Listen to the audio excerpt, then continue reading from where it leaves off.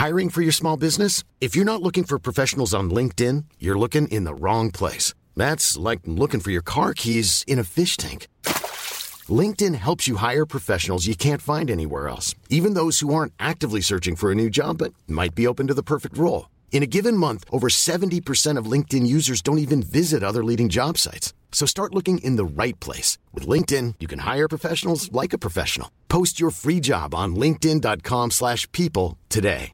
This Mother's Day, celebrate the extraordinary women in your life with a heartfelt gift from Blue Nile. Whether it's for your mom, a mother figure, or yourself as a mom, find that perfect piece to express your love and appreciation. Explore Blue Nile's exquisite pearls and mesmerizing gemstones that she's sure to love. Enjoy fast shipping options like guaranteed free shipping and returns. Make this Mother's Day unforgettable with a piece from Blue Nile. Right now, get up to 50% off at BlueNile.com. That's BlueNile.com.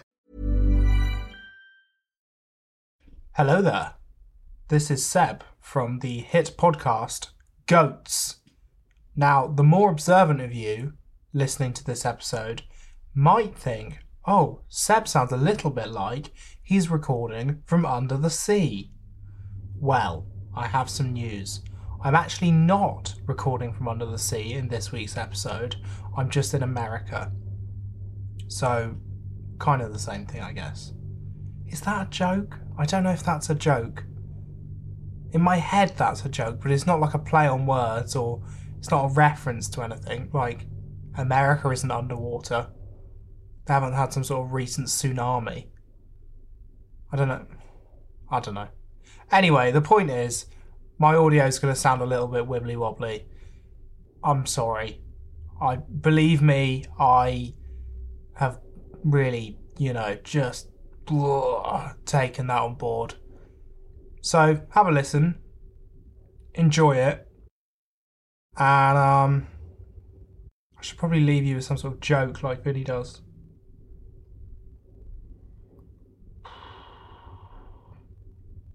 I don't have one.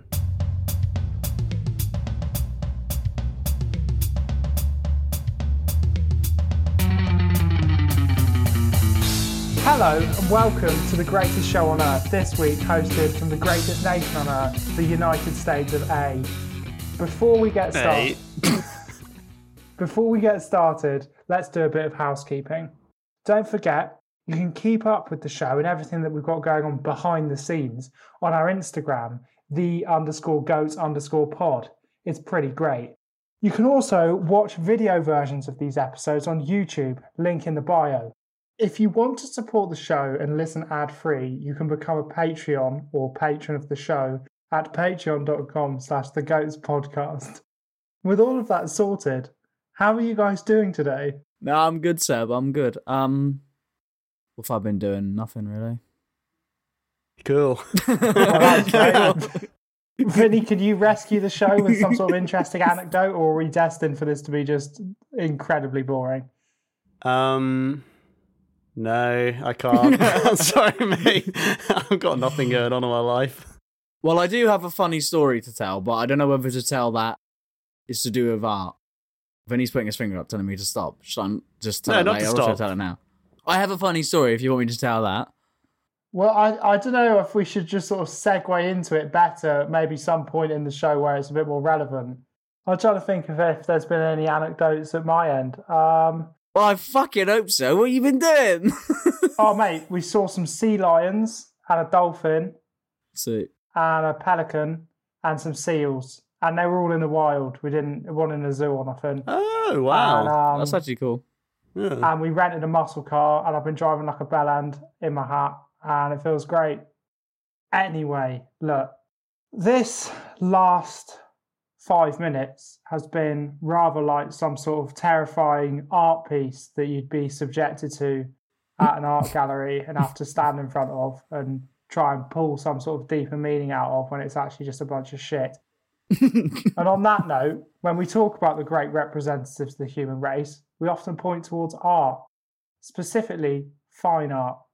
Artists like Caravaggio, Da Vinci and Phidias are often cited as the pinnacle of what the human race is capable of. In fact, these great geniuses are often used as a kind of unofficial lineage of divinely gifted creators leading back to the OG gifted geezer, Jesus of Nazareth, despite the fact that Phidias was kicking around about 430 years before him, but we'll gloss over that. But which of these people, able to capture the thoughts, feelings, and likenesses of people, landscapes, or in fact an entire nation, is the best? Well, there's only two people to turn to in such an important moment. Two people who've been called artists themselves. One who creates masterpieces of copper and wire, and the other who simply uses an extra thin Rizzler. It's Vinny and Michael. Did you go first? Vinny, did you pick up on the fact that he didn't do his fine artists? Damn fine. He didn't do that joke on the second run. Yeah, I did pick up on that, actually. Sorry, Sam. Doesn't seem like you're sorry. Seems like you're a bit of a twat. I'll go first. Go for it, going first. I'll time you as well, if you want, Seb. Art, for me, is something that I'm quite conflicted with. And in fact, when the GOAT artist came up on our WhatsApp group, Seb said, yeah, let's do that because Mork thinks art is shit. Now, I don't necessarily think art is shit, and I really like the classics. Like, I've been to see some Rembrandt stuff, and I've been to the Van Gogh Museum. Van Gogh or Van Gogh? How, I don't know. Vinny. Gogh. Yeah, that one.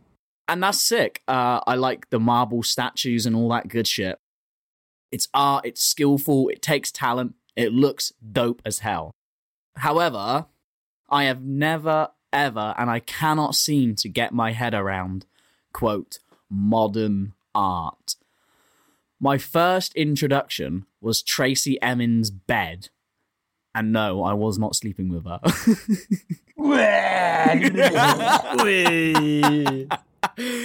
She is an artist, apparently.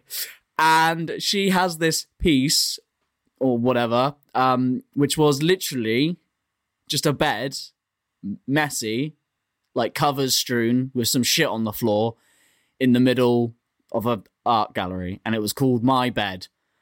And I just couldn't fathom it. She was like the most pretentious person ever, like explaining all this meaning and how all deep it is. And like, she makes you feel so stupid because like you don't understand it.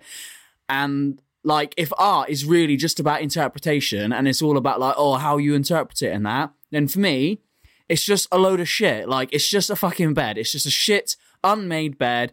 Oh, look at me. Oh, I'm so deep and like meaningful and that. Like, oh, because I can see like the bed and that. Like, whatever, like, oh, now I'm a fucking billionaire as well, or like, is like paint splatter this on the wall, like, oh, give me like $1 bazillion and that, like, oh yeah, and I saw this other person, right, her whole thing, right, she basically just gets naked and then just squirts all like big blobs of paint on this canvas and just rolls around in it and then is like, rah, fucking eat that up, and like people fucking love it. Like at this point, art is probably like, I could just be an artist right now. I'll just like dip my knob into it. No, carry on.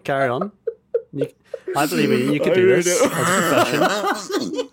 Dip your knob into what? Go on, Michael, what are you putting your knob in? I'm trying to do it without laughing because it'd be good. Oh, so sorry to the editor. That was almost flawless. Nope. Like, art at this point, right? I could just literally be an artist. Like, I could literally just be an artist, right? I could just get my knob and just dip it into a tin of paint.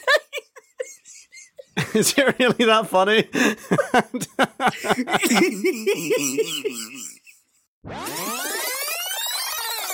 I could just get my knob, right? Just dip it into a tin of paint and just cock slap a canvas and call it art, and I'll be a fucking billionaire.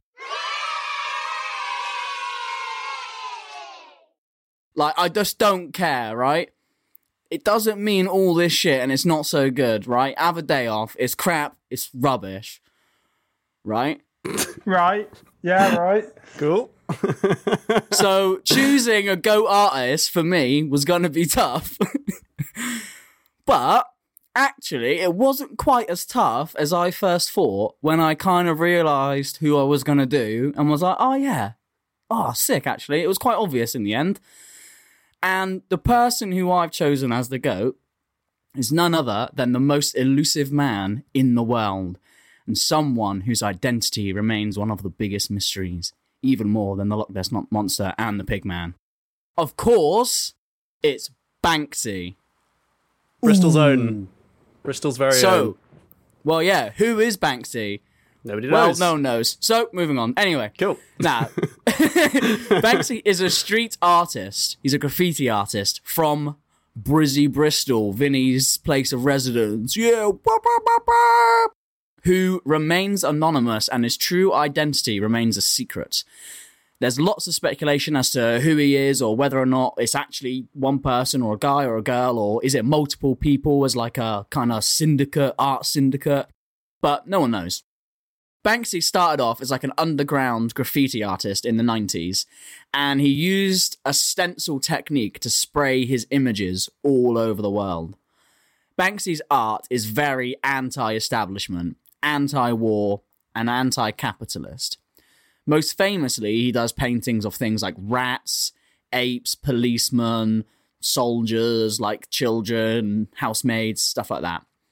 And we've all seen Banksy's art and what it looks like. I don't really need to explain all of them. You know, the two guys from Pulp Fiction holding up bananas for guns, the girl letting go of the red balloon, the guy in the balaclava during a riot throwing a bunch of flowers instead of like a hand grenade.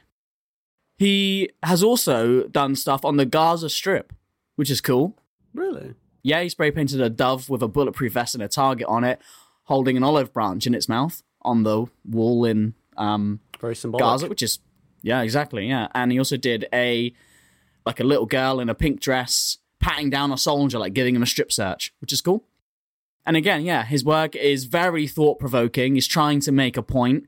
It's genius, really. And as always on this podcast, iconic. And I like it because, unlike the shitty unmade bed or me cock-slapping a canvas, it's got real, genuine meaning behind it without being ridiculously pretentious. One of my favourite stunts that he pulled, actually, was throwing a bunch of fake £10 notes into the crowd at Notting Hill Carnival that read Banksy of England instead of Bank of England. The fakes were so good that people didn't know that they had fake Banksy money and just spent them in shops, and shops took them, even though later on they'd go on to be worth thousands of pounds. Banksy also created a temporary theme park called Dismaland, which was based in Weston-super-Mare, which is funny because I go to Weston-super-Mare all the time and it's fucking dismal. Yep. It's a shithole. It's an absolute shithole. Even people from Weston think it's a fucking shithole. Yeah.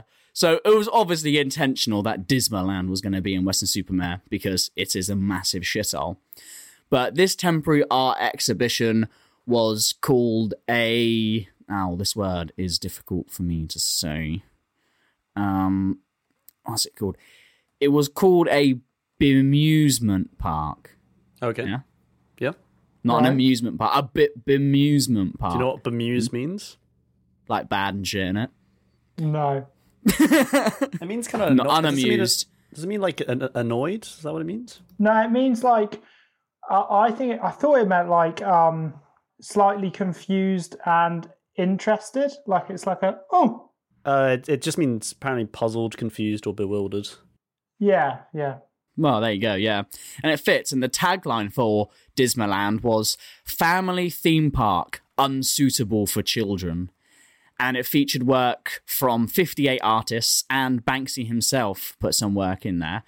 And probably the best stuff in there was like a big sculpture of Shamu, or like some killer whale, jumping through a hoop, but it was jumping out of a toilet, which was like, it was also around the time where like Blackfish came out and SeaWorld was under massive like scrutiny, so it was really relevant at the time as well. And when the exhibition finished, the structures were dismantled and they were used to build shelters in the refugee camps in Calais. So it all went to a good cause as well. He was not just making like billions of quid off it like Tracy Emin being a fucking tool. But my absolute favourite Banksy stunt, and the reason why I picked Banksy, was his 2018 self-destructing painting. Now, it might seem from my opening rant that I would object to Banksy because, like, you know, modern art, symbolism and all that kind of shit. However, I like him because, like me, he thinks that the money paid for paintings and modern art, even his own work, is absurd, the money that's spent. And he often objects to people paying extortionate fees for his work.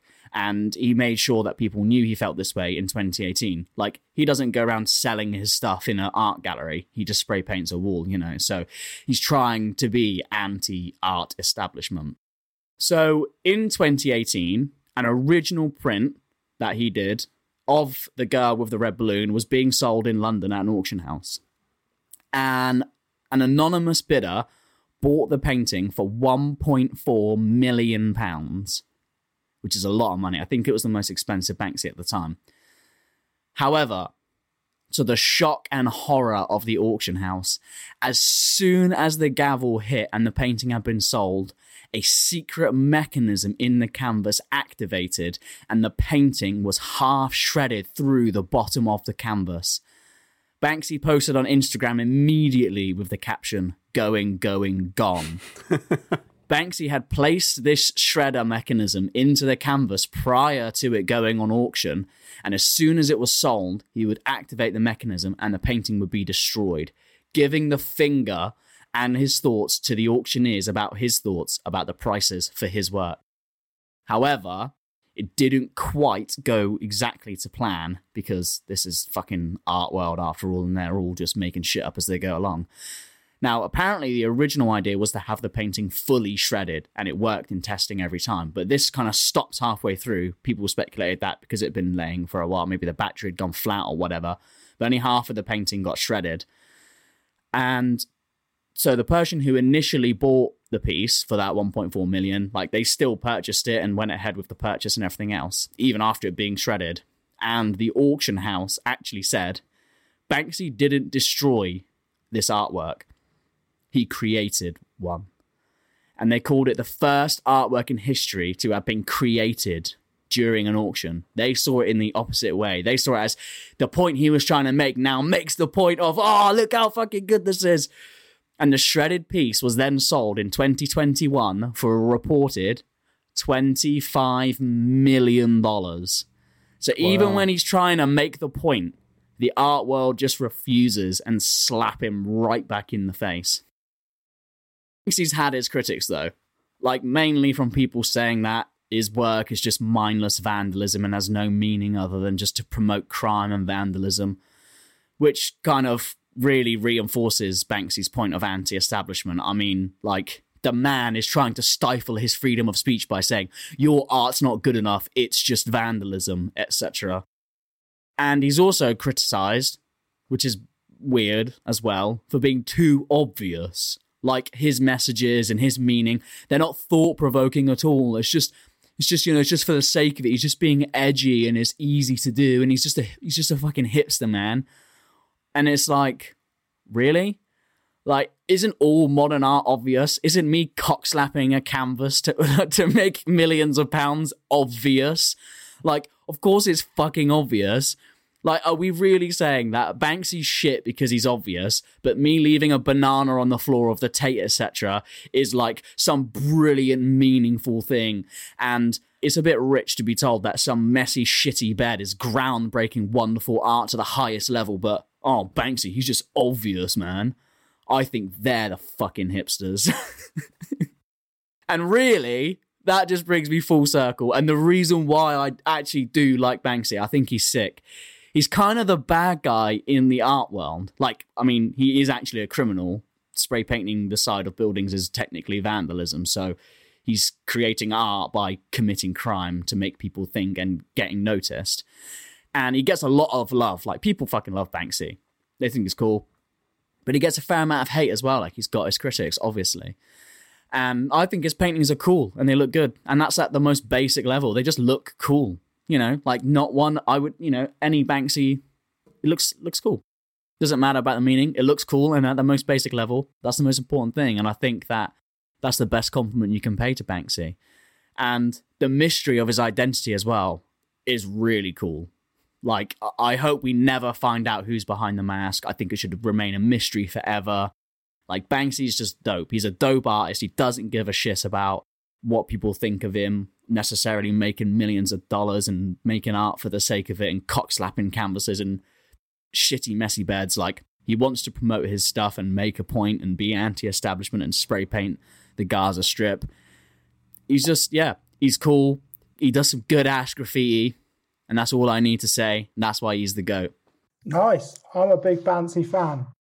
Well, I'm a semi-Banksy fan. I do like a bit of Banksy. I think that he's a funny one because I think he exists in a weird cross-section where he's like, a lot of graffiti artists don't think that he is a real graffiti artist, which I think there is some level of point to. The stenciling does make his work different to a lot of graffiti. You know, he's not just using like a spray can. He is like stenciling, and it makes it a lot quicker. It takes a lot of the risk out of street art, which I think a lot of people see as like a fundamental aspect of it, is having to sit there and like be on display while you're working. Also, I've seen people say that with like Photoshop and stuff, creating stencils is remarkably easy. So there isn't a lot of artistic craft in what he does. I've seen that said. And also the other thing I have, like, I do get the vibe, and I don't know if Mike, you would agree with this, but like in the same way that you might say Stormzy is X Factor grime, I wonder if there's an argument that Banksy is kind of X Factor graffiti. He is very digestible. But on the flip side of that, I think he is really good. And I love his work, and I've read all of his books, and I've watched all of his films, and I think he's a really interesting person. Well, like you said with his stenciling thing, I think that's kind of like the product of his fame now, isn't it? Is like he has to lower the risk, because otherwise the whole ruse is going to be up, isn't it? You know, like he's become so fucking massive, like he's never going to get away with. I bet he's got to be so careful. I bet he's actually really paranoid. Well, yeah, and it's difficult as well. Like he gets accused of a lot of the same things that he's gone from being a street artist to a mainstream artist, and he now gets accused of all of the same things that mainstream artists get accused of. Yeah. Which is having a studio in which he has understudies who do most of his work for him, and he just signs off on it. All of that kind of stuff has been accused of every major artist ever. Every art, like Damien Hirst, has been accused of that like a billion times, just sort of going like. But when you get to that point, you have to do it. Like you have to do it when you get to that point, don't you? I guess. Yeah, and then but I do think he's great. And the other thing I wanted to say is like I feel like that argument that his stuff is like very obvious, and it is obvious. It's like quite on the nose, subversive. Like his main thing is like subverting expectation. It's like you thought you were looking at this, and actually you're looking at that. That's like his base level 1-2 thing. He goes like, oh, here's a guy throwing something you thought it was going to be a Molotov cocktail, is actually some flowers. Here's a girl sewing something you thought it was going to be in a Nike sweatshop, she's actually making flags for the Jubilee. Like it's like it's just a very base thing. And I do think that's quite on the nose, but I think everyone needs a reason to get into art, and everyone needs a reason to find art interesting. And actually, I think there is like something to be said for just making stuff that people can get behind, and not just being so pretentious that people can't really get into it. And I also think, I do find like modern art and postmodern art in some cases like a bit offensive. I think it is. I think, you know, people have every right to be angry when someone fucking takes a shit on a canvas and says that it's worth more than your salary. Like that is offensive. That's anti-art. Like the point of that is to be offensive, which people like it go for, I think. But no, but I mean, there are genuine people there that like make these paint splatter things, don't they, with the intention that they're being like super clever and super deep and meaningful and stuff. And it's like they're trying so hard to not be obvious, so that it's almost like they want you to not understand the meaning because it's so fucking deep. But then call Banksy obvious for making something that's just looks good and easy to understand. Kind of annoys me. And I do think there's also become like a movement of like the art has become like so meta. It's like the statement I'm making is look how little I can do and still call it art. And that's become the statement. And then the statement, it just becomes this like snowball. And I do think that becomes like quite frustrating for people to engage in. So I think Banksy has a lot to do for people like that. And he was definitely the first artist I got excited by 100%. And I think that's like the case for a lot of people. So get on Banks. And he did make that vest for Stormzy at the Brits, which was cool. He did make that Stormzy vest. X Factor graffiti meets X Factor grime. It's Skepta's the X Factor MC, remember? Stormzy's a bigger X Factor MC, I'm sorry. Yeah, right. Way Stormzy bigger. actually did perform on X Factor. Yeah, but I like saying Skepta because it winds you up more, Sam. Yeah, wind you up because you've got no right to make that judgment. That's what I find frustrating. Skepta's an X Factor MC. Anyway. You don't care about 9 bars stacking up the peas. By MC Dilf's album being released at the end of April. Yeah, right. It's Fire mixtape. It's called Cockslapper Canvas. The album art is just your cock slapped in some paint on a canvas. It's like a Rorschach test. It's just my penis. We should do it. We should make that art. What'd be the smallest art ever made if it was his cock? Oh, tiny dick joke, man. Well, They'd probably be like, oh, it's just a picture of an acorn. A tiny, tiny little acorn. Oh, come on, mate. The first bit of art that has to get sold with a fucking microscope. Way, you got a tiny cock, mate. Right, well, Cut on all that note, let's get to the middle bit. Now, for this week's quiz, I thought I'd do something a bit more educational than usual. Fucking hell. No, Michael, don't groan. It's still interesting and fun, but it just has an It's like BBC Bite Size when you're a kid, you know? They trick you. You think you're just playing Friv, but actually you're learning. No, I wasn't. I was playing Miniclip, actually. I love a bit of Miniclip. Right, because I thought everyone knows a little bit about art, and everyone's heard of most of the artistic periods and movements, but I would say a fair few of us, myself included, don't really know what they mean. So what I'm going to do is I'm going to read the name of an artistic movement, and you're both going to have a go in a few sentences, just a few. You're going to both have a go at describing what you think that movement was all about. You know, what style of painting or sculpting is represented by that movement, a famous artist, and what time in history you think it took place. Right. Okay. And if one of you's spot on, you'll get the points. If not, it'll be whoever's closest. And then I'll read out what actually that art period was all about, that movement was all about. So, Mork, I'm going to start nice and easy for you. What is modern art and when did it begin? This is going to be a fucking trick question, isn't it? Because it's going to be like, oh, it started in like 1878, mate, when like someone didn't draw a painting of like Henry VIII. They drew like a zebra. Henry VIII was not knocking about in 1878. By 1878, we had like cameras and telephones. Yeah. We didn't. That's what they want you to believe. I'm going to say, right, modern art is shit, basically. It's just a bunch of shit, right? It's just people not doing paintings, just making fucking messy beds, cock slapping a canvas, just like You're not modern. answering the question. Yeah, just I am. going on another rant. That's what modern art it's is. fucking right. First of all, it's shit. So let's just get that out of the way. It's fucking shit. It's like art that is like subverting the norm of that period is the definition of modern art, and it started in fucking 1960. And name an artist, maybe, as well? And name an artist. Damien Hirst. Okay, so modern art began in 1850 I fucking nearly got it. or 1900, depending on what your definition, and it ran until the 1960s. So most of what you consider to be modern art, Michael, is actually postmodern art. Yeah, I was going to say that. Things like Impressionism, Post-Impressionism are actually what is considered modern art. What does this stuff even So, mean? for instance, Claude Monet is considered to be a modern artist. Is that Claude Van Damme's brother? Okay.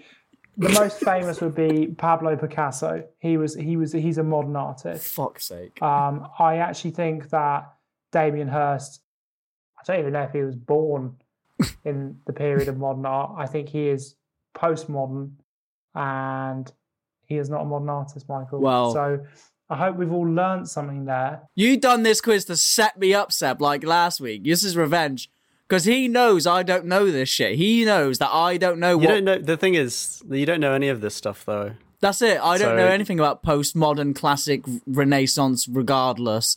Like, well, we're doing an episode on art. It was going to be a quiz on something, and you were never going to get it. He set me up. Just suck it up. He set me up.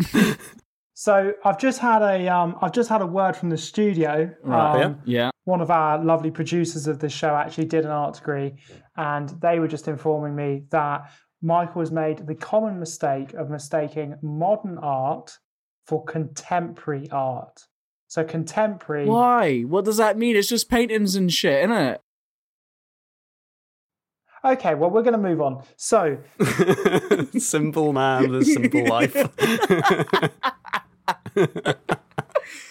So, Vinny V-Dog Middlemost. That's me. I'm going to give you another art period, and all you've got to do is tell me what happened and who did it. Okay. The Baroque period. Brock Lesnar, WWE. Because there was music in the Baroque period. There's Baroque, like classical music, isn't there? When was the Baroque period? Was it I want to say it was the 18th century. And Baroque... I know, like, Baroque pop is characterized by a lot of, like, complicated, a lot of things happening. There's a lot of, it's, like, quite elegant. There's a lot of threads, a lot of things happening at the same sort of time. So it's quite intricate, is what I would describe it as. I don't know if I could name a single Baroque artist, though. Do you know what?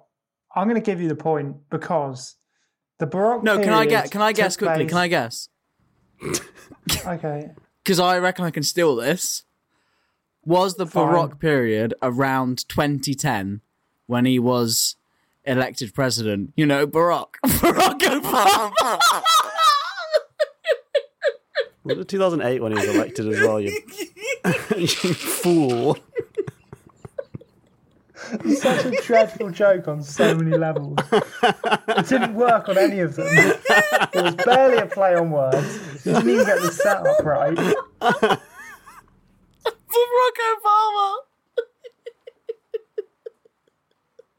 Okay. So, the Baroque period is an art period with highly ornate, embellished depictions of important events, including royalty or religious stories. And you're right. It uses a lot of deep colours, lots of detail and asymmetry, and the high contrast of light and dark. This period is often associated with the Catholic Counter-Reformation. So it's like very that high Catholic, like what you consider when you're looking like, you know, I don't know if you've ever been to like a Spanish church where it's all gold and like super over the top, highly ornate. Yeah. And our famous artists from that time, or probably the most famous artist, is Caravaggio. Okay. And also Vermeer were both Baroque period, and it took place between 1600 and 1750, which is when at least a bit of that was the 18th century. So you're getting the points. Yes. And again, I hope we've all learned something, children. Especially about Barack Obama. Fuck off. He was elected in 2008, not 2010. Well, I was trying to quickly think of it. That really witty joke. So, Michael. I'm going to give you I'm going to give you a heads up. This is a subgenre. I'm picking this because I feel like you might know more about it because it's a bit more recent. It's a subgenre of modern art. So I've cut the time period down quite significantly. I can't remember when you said though. 1960. That's it. Got it. It finished. Yes. Okay. What is expressionism? Oh, yo, I actually have heard of this. But I'm fucked if I know what it means. Expressionism is like expressing yourself. It's like it's like you gotta, you know, pow, this is me. This is my expression. Oof, here you go. Have some of this. Like, a bit of this, bit of that. you know, like you're not doing like, oh, bro, just good because it looks good. You're like, wham, look, a bit of colour, a bit of express this, bit of that. It's a bit crazy in that. It was around like 1940, and my main G, Pablo Picasso, he was the master of expressionism. Okay. I think. Wow. You were almost right, but you weren't. So expressionism is an art movement centered in Germany where the artist distorts reality in order to express emotion. German expressionism. You remember like Nosferatu? Isn't that German expressionism? Or Cabinet of Dr. Caligari? Yeah. Mate, you should know this. Cabinet of Dr. Caligari. Yeah, well, that's where I heard it, but I'm trying to think on my feet here.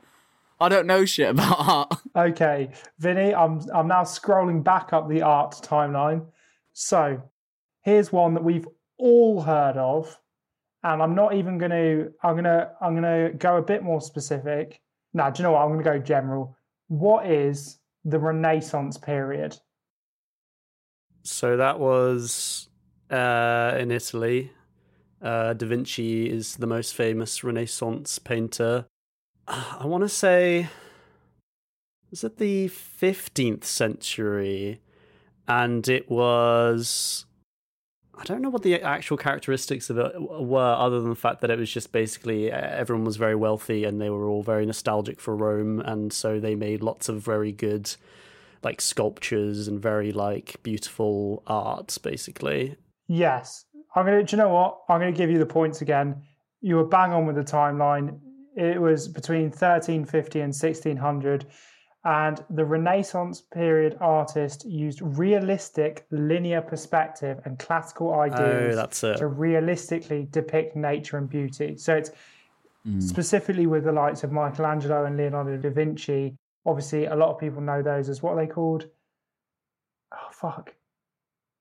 Those guys who can do a bit of everything. What were they called? Renaissance people, right? Yeah, Renaissance men. Yeah, Renaissance men, yeah. That's it. Yeah. No, you said that Michelangelo was the greatest ever painter and decorator, remember? Exactly. They're Renaissance men. So but then we actually crowned that other geezer, like Dave from the pub, whatever his name was. Dave from the pub. What was he called? Was it John Donaldson. John Donaldson. No, so John Donaldson, also part of the Renaissance.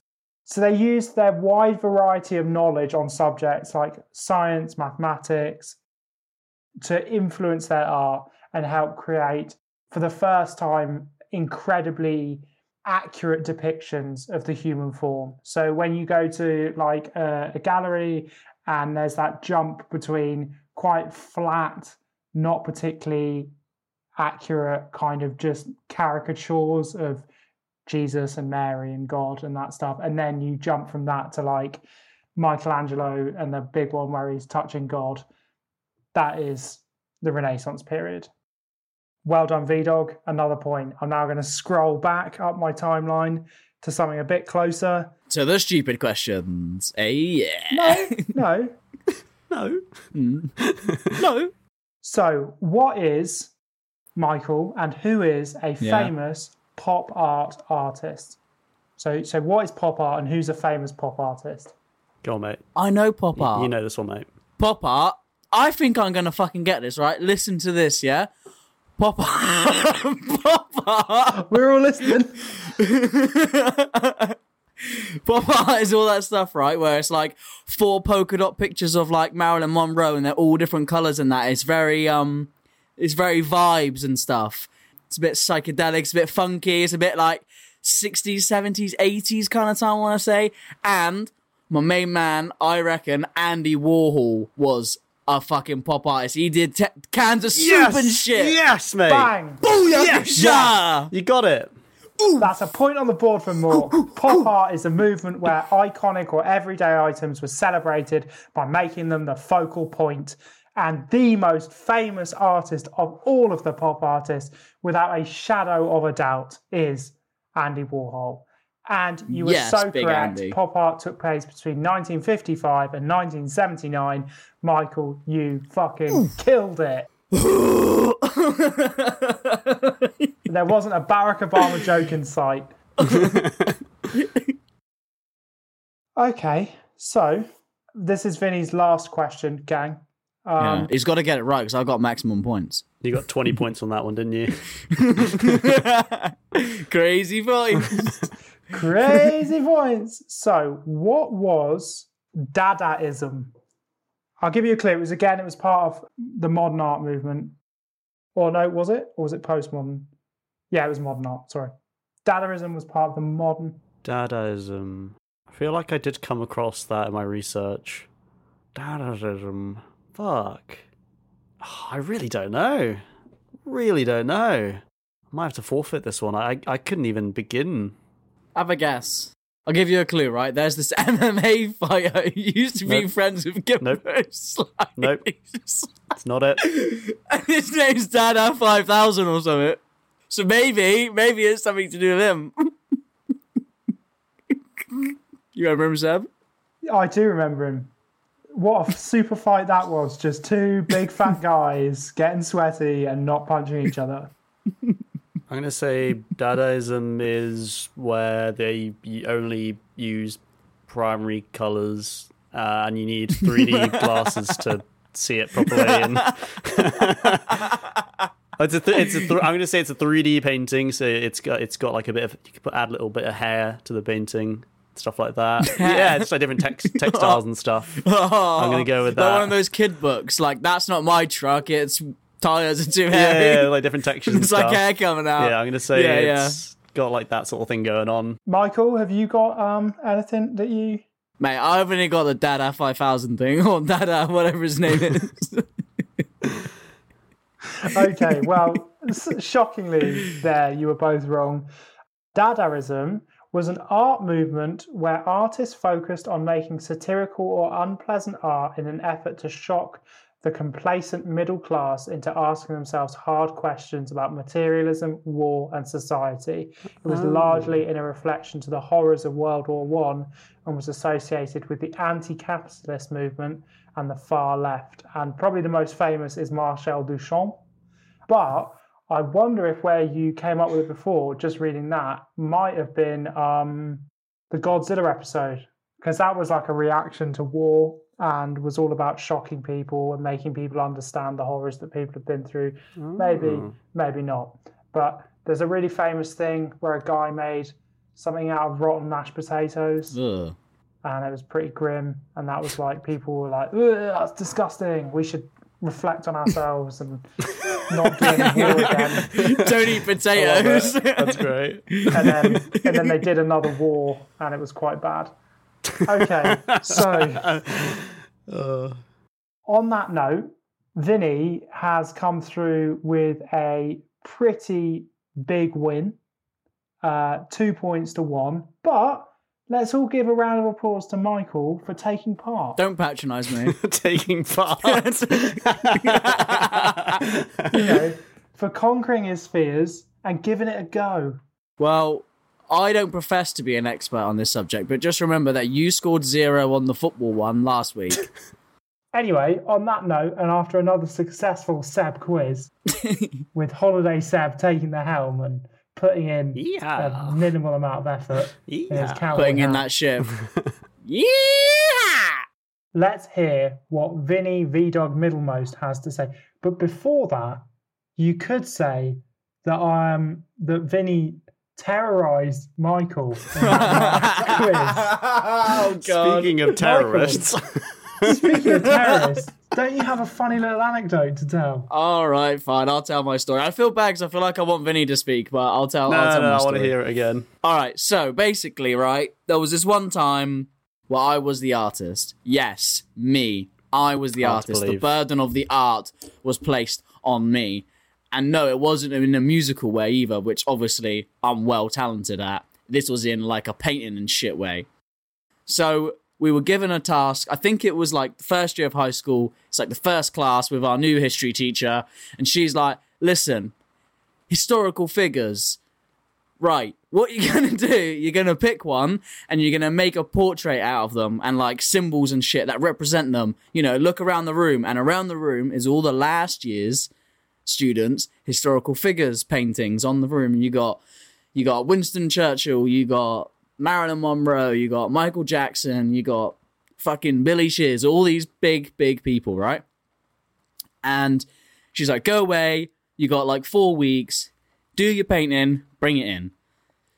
So I'm like, right, I got this. So I go away. I do my painting. I'm not joking. Like, this was genuinely a really, really good painting. Like, if you've seen it now, you'd appreciate the brushstrokes and the pencil work. It was really well drawn and then painted. It was multi-material as well. There was card and canvas. I bring it in and I'm saying, like, what's going on? This is going to get a top grade, right? Everybody in the class gets a commendation, which is like a special certificate. And everybody in the class's artwork goes up on the wall for the next kids to see. But mine is not on the wall. And there is not a commendation in my tray with my name on saying, good job. There is only look of horror on my teacher's face when I gave her my painting. And I could not understand why until I got a little bit older and realised, maybe it's because as a historical figure, I didn't pick Marilyn Monroe or Winston Churchill or Michael Jackson. Maybe it's because I drew Osama bin Laden.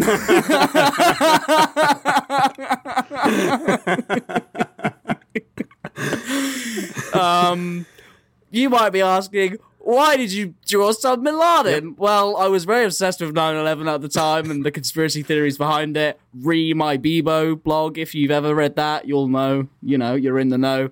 And so I was just like, objectively, I didn't think about him being a bad person. I was just like, he's a very big, important historical figure, He really is. Fucking 9/11, like, just happened, like, recently. Like, that's massive. Like, good or bad, he's a very historical person. And so I drew his face on a canvas and I drew the Afghanistan flag on the background. And I drew some symbols like a rat and a Grim Reaper to symbolize death and destruction and all this horrible stuff. Did you put the West Ham flag in the background? West Ham? No. I thought you supported West Ham. You mean Arsenal? Oh, fuck. He was famously an Arsenal supporter, remember? I put a little picture of Gunnosaurus Rex on there.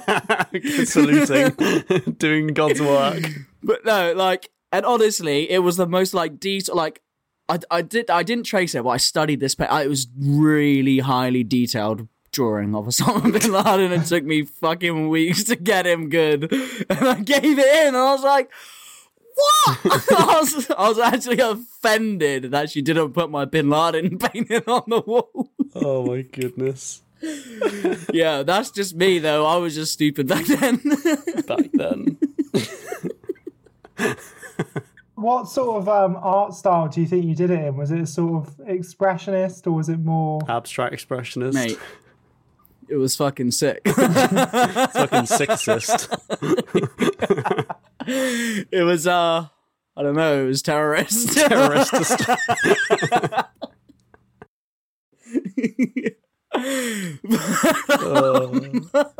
Your art is an act of terrorism.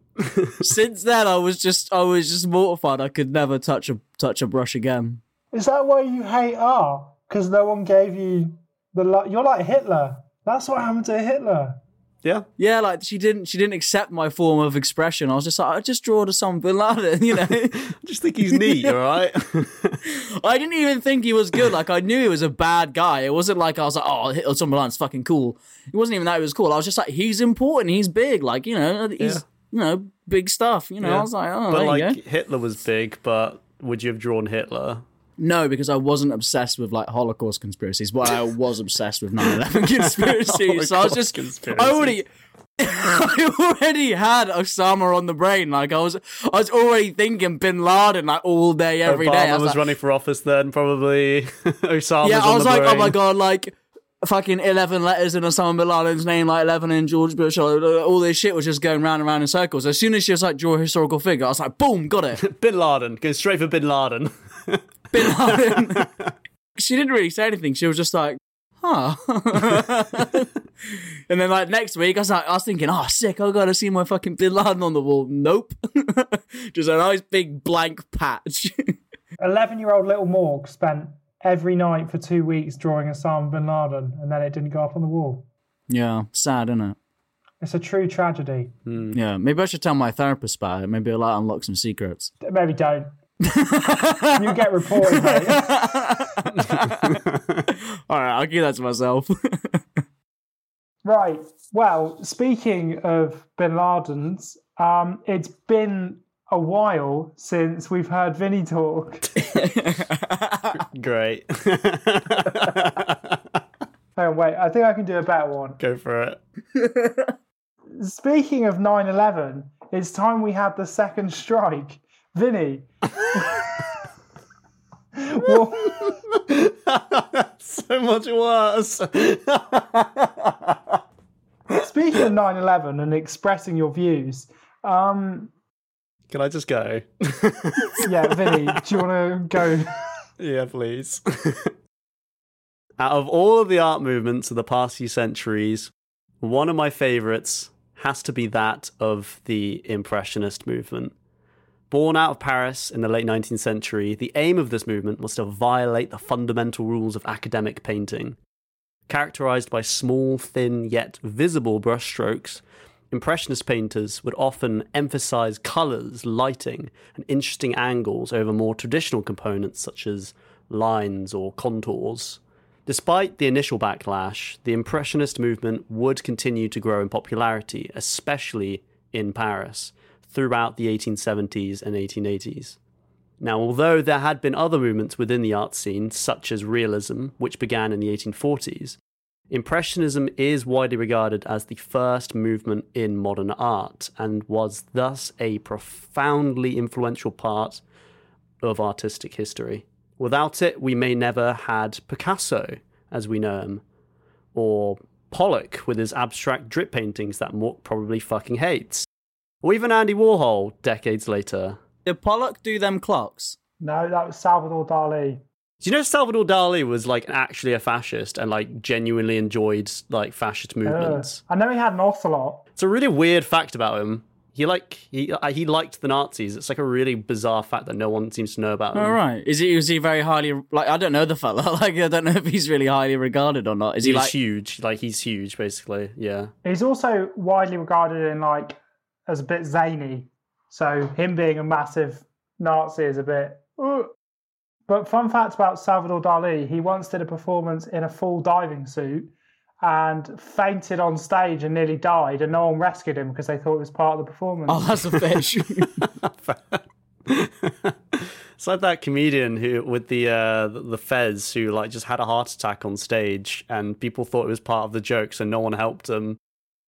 But anyway, but no one painter drew more from the Impressionist movement than a young Dutch man born in 1853 by the name of Vincent Willem van Gogh. That's right. That's fucking right. Kapow! Is it true he's only got one ear? It's true that he's dead, and his skin is most likely deteriorated from his bones by now. No. That's not why. You know that's not why, man. I'll get to it. All right, okay, sorry. Vincent grew up in an upper middle class family and was always fascinated by art. He worked as an art trader as a young adult and often travelled around Europe, but it was in Antwerp, Belgium, where he first came into contact with the Impressionist movement, and he immediately loved it. Unfortunately, the cracks of his mental health started to show around this time, as he became depressed whilst living in London. Vincent moved back home to the Netherlands in 1880 to live with his parents so that they could keep a close eye on him. It was around that time that his brother, Theo, suggested he take up drawing as a creative outlet. Vincent followed his brother's advice and began sketching the people and scenes around him. Now, Theo would support his brother financially and would send him money for art supplies and for food. Throughout the early and mid-1880s, Vincent's style started to develop. He would mostly paint everyday scenes of peasants and people just living their lives. And although Vincent's art was improving, his mental health was certainly declining. He would have 2 marriage proposals declined, with the first woman responding with no, nay, never, which is a bit fucking harsh. That's well harsh. Bit fucking harsh. Did she actually say that? Is that like historically no, nay, accurate? never. That's like that's the quote, no, nay, never, but in Dutch. That's like the modern equivalent of like, oh, hell nah, isn't it? Oh, like, hell no, nah, nay, yeah. never, Yeah. nay. Not even if hell froze over kind of thing. Yeah, that's bang out of order. And the second woman actually reciprocated his love, but both of the families weren't keen on the marriage. So in response, she attempted to take her own life with a toxic chemical. Vincent rushed her to a nearby hospital, and thankfully she did survive. But just a few months later, in 1885, Vincent's father died of a heart attack. This fella just could not catch a break. He moved to Antwerp, Belgium, that November to carry on with his art studies. In this time, he lived in poverty and ate extremely poor, preferring to spend the money Theo sent him on painting materials and models. He was obsessed. Bread, coffee, and tobacco became his staple diet, and in February of 1886, he wrote to Theo that he could only remember eating 6 hot meals since the previous May. Jesus. Yeah. Fucking hell. Man was just so obsessed with art that he just didn't eat, basically, and didn't do anything but art. Despite Vincent's dislike of academic teaching, he would often attend drawing classes at the Antwerp Academy, during which his last attendance of the class required him to draw the Venus de Milo, which is obviously a very famous painting. Is it a painting or is it a sculpture? I can't remember. It's a painting, right? Was it done by Da Vinci? Oh no, it's a Greek sculpture. Never mind, I'm a fucking idiot. Cool, anyway. Yeah, it's a Greek sculpture. Anyway, so he was required to draw the Venus de Milo, but instead he opted to draw a, get this, limbless, naked torso of a Flemish peasant woman. Don't know why. Okay. Nice. Don't know why. The teacher regarded... I mean, the Venus de Milo does have no arms. Yeah, I mean, I think that's probably what... Yeah. The teacher regarded this as a defiance to his artistic guidelines and made corrections to Vincent's drawing so vigorously that he tore the paper. In response, Vincent flew into a fit of rage and screamed, "You clearly do not know what a young woman is like, goddammit. A woman must have hips, buttocks, a pelvis in which she can carry a baby." That's an exact quote. He said that As in an English. exact quote? No, he said that in Dutch probably. Or French, Flemish, whatever they spoke in Belgium then. Well, he was probably Dutch. I don't know. Well, he could speak 4 languages, so I assume he could speak the whatever language he spoke in Antwerp. Yeah, he was a very intelligent man, a very smart man. And in fact, people think that he probably was on the spectrum, like he had Asperger's syndrome. Makes which sense. Explains a lot of sense. Explains a lot of things, yeah. Suffice to say, the Academy recommended Vincent repeat the year, but by that moment he had already left for the art capital of Europe, Paris, France, to live with his brother Theo. Is that racist? Paris. No. It's fine. It's the French. It's the French. You can't be racist towards the French. Yeah, exactly. No, you can't be racist in French. This is when his art began to really flourish, as he became friends with artists within the Impressionist movement. Now, it would be a lie to say Vincent was actually a part of this Impressionist movement. He's more so what's considered post-Impressionist. The key differences would be his bold, swirling brushstrokes, and especially the use of his vibrant, unrealistic colours. For example, you can see in his later art pieces, such as his famous self-portrait of 1887, that he would use shades of orange, red, and even blue in his own skin tone. It was also in Paris where he painted arguably his first masterpiece, Sunflowers. But despite this growing talent and recognition within the Parisian art community, he had felt worn out by the capital's lifestyle. After having completed more than 200 paintings in his 2-year stay in Paris, he left for Arles to try to recover from the illnesses brought on from rampant alcoholism and tobacco smoking. During this time, he managed to produce around another 200 paintings and more than 100 drawings and watercolours. This is also where he painted more of his popular pieces, such as The Sower with Setting Sun, Bedroom in Arles, The Night Cafe, and my personal favourite piece of his, Starry Night over the Rhone. That isn't the Starry Night, that's a different Starry Night. I was going to say, I like Starry Night, and there's a Lego Starry Night. Of course there fucking is. It looks good. It looks exactly, it's like 3D. So like the town at the bottom is like 3D to the back. It looks really cool, and it's made out of Lego, and it looks exactly like the real painting. It's cool. It even comes with a little Vinnie Van Gogh. I'm sure that's what he would have wanted. It's really cool. He'd have fucking loved it. He'd have been like, yo, I'm a Lego dude. Sick. But in Dutch. But in Dutch, yeah. Vincent's art was flourishing at this point, but those pesky mental health problems just kept on adding up. He suffered an acute psychotic attack and even, as you said earlier, cut part of his ear off and delivered it to a prostitute he was in love with at the time. What a move, mate. We've all tried it. So not his whole ear, like just a bit of it. Yeah, it's a misconception. It was his whole ear. It was like half of his like left ear, I think. It's like people say that, like, oh, Mike, you know, people always over exaggerate. Oh, Mike Tyson bit off all of like Evander Holyfield's face and stuff. He like had a nibble. It's like a tiny nibble. Bit his ear, yeah. I heard when he gave it to the lady in question, there was quite an eerie silence. For fuck's sake. I knew some shit pun was coming. Right. Yeah, the little grin on his face. You cannot slag off my Barack Obama joke with that. I can, mate. I can do what I like. I'm on holiday. Just because you got a fucking cowboy hat on, mate, don't think you're big time. I'm on holiday. I can do what I want. I'm living my best life. But yeah, concerned with his deteriorating mental health, he was checked into an asylum in Saint-Remy in 1889. Saint-Remy. Remy. Visitors such as Theo... You just got fucking done. You just done me. Visitors such as Theo would often remark how isolation in the asylum was, in fact, really good for the artist. He was finally away from all the excessive drinking and the complex relationships he found himself in, and was given the peace and space to just paint, which really is all he really wanted in the end. When Vincent was lucid, he would spend most of his time obsessively painting the landscapes and people around him. He was so fanatic in this passion that in a year-long stay in Saint-Remy, he completed 150 paintings. That's one painting every other day. Damn. That's insane. That's a lot. And if they're good as well, like... Yeah, well, you know, I mean, I love all his paintings. They're obviously really good, yeah.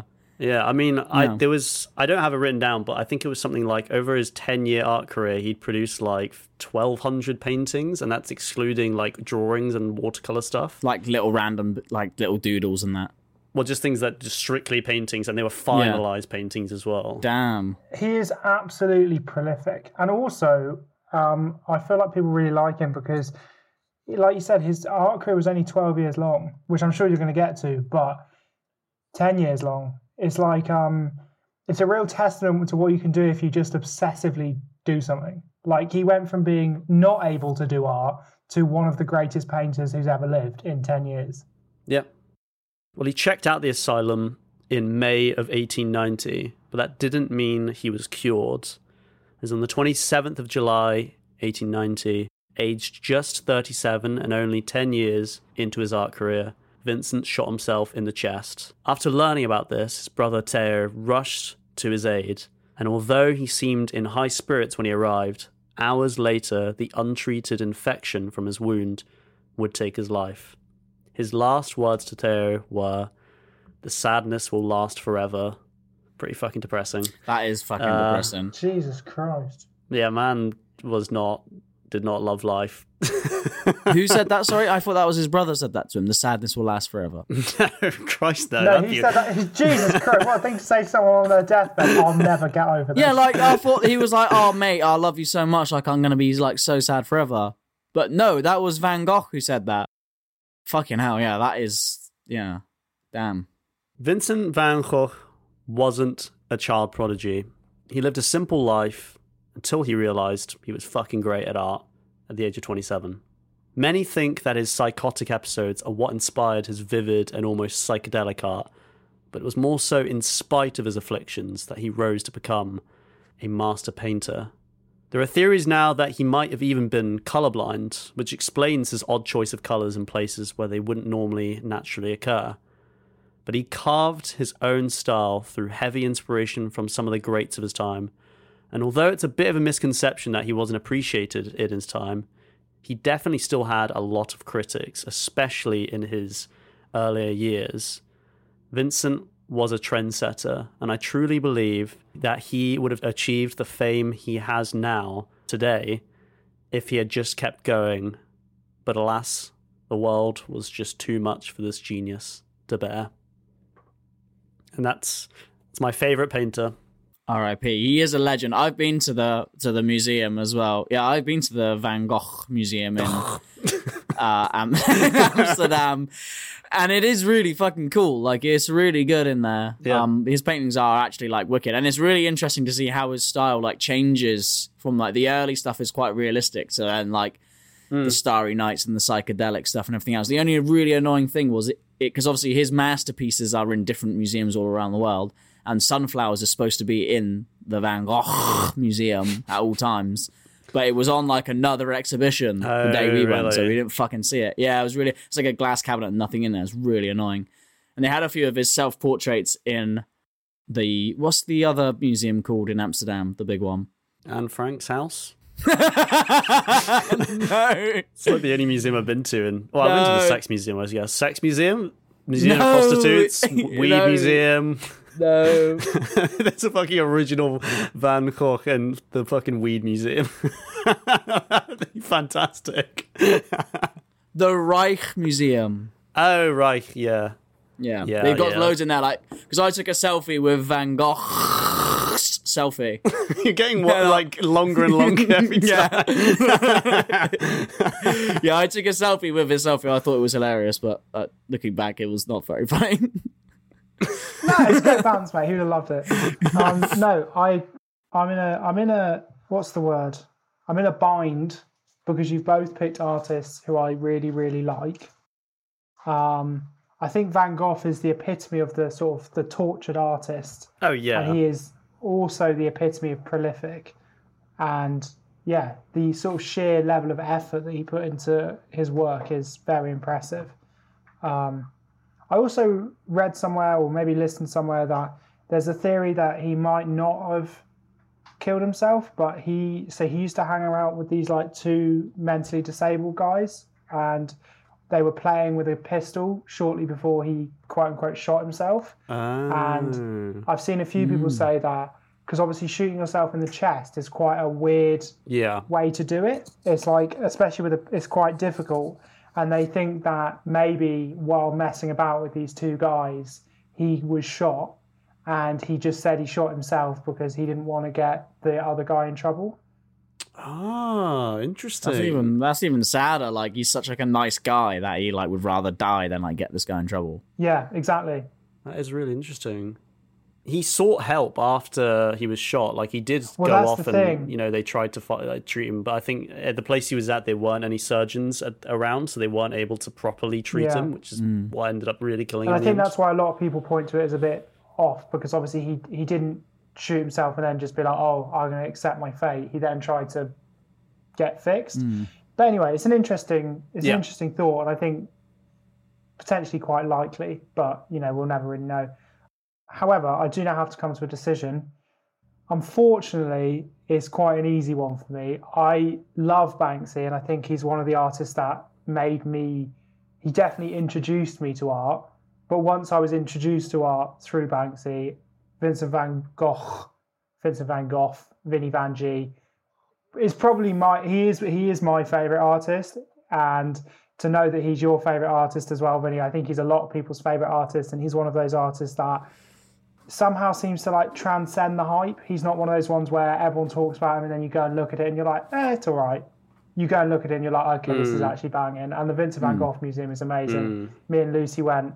It was the first thing we did when we got to Amsterdam after not sleeping the night before to get on a plane at 3 a.m. And I got there at about 8.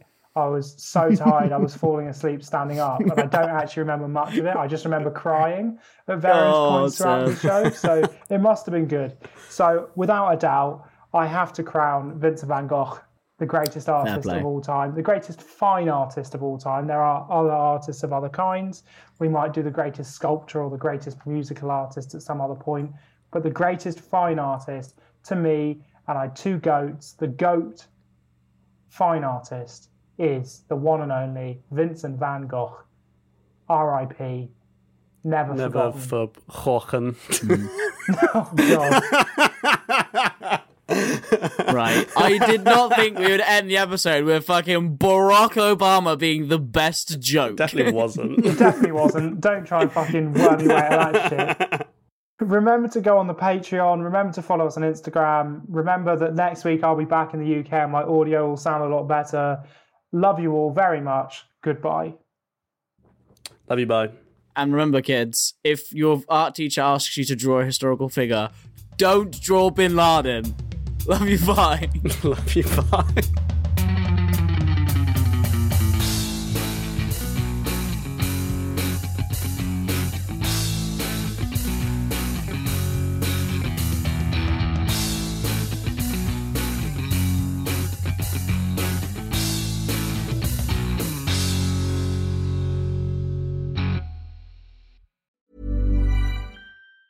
Mom deserves the best, and there's no better place to shop for Mother's Day than Whole Foods Market. They're your destination for unbeatable savings, from premium gifts to show-stopping flowers and irresistible desserts. Start by saving 33% with Prime on all body care and candles. Then get a 15-stem bunch of tulips for just $9.99 each with Prime. Round out Mom's menu with festive rosé, irresistible berry chantilly cake, and more special treats. Come celebrate Mother's Day at Whole Foods Market. Hey, it's Danny Pellegrino from Everything Iconic. Ready to upgrade your style game without blowing your budget? Check out Quince. They've got all the good stuff, shirts and polos, activewear, and fine leather goods, all at 50 to 80% less than other high-end brands. And the best part? They're all about safe, ethical, and responsible manufacturing. Get that luxury vibe without the luxury price tag. Hit up quince.com/upgrade for free shipping and 365-day returns on your next order. That's quince.com/upgrade. Even when we're on a budget, we still deserve nice things. Quince is a place to scoop up stunning high-end goods for 50 to 80% less than similar brands. They have buttery soft cashmere sweaters starting at $50, luxurious Italian leather bags, and so much more. Plus, Quince only works with factories that use safe, ethical, and responsible manufacturing. Get the high-end goods you'll love without the high price tag with Quince. Go to quince.com/style for free shipping and 365-day returns.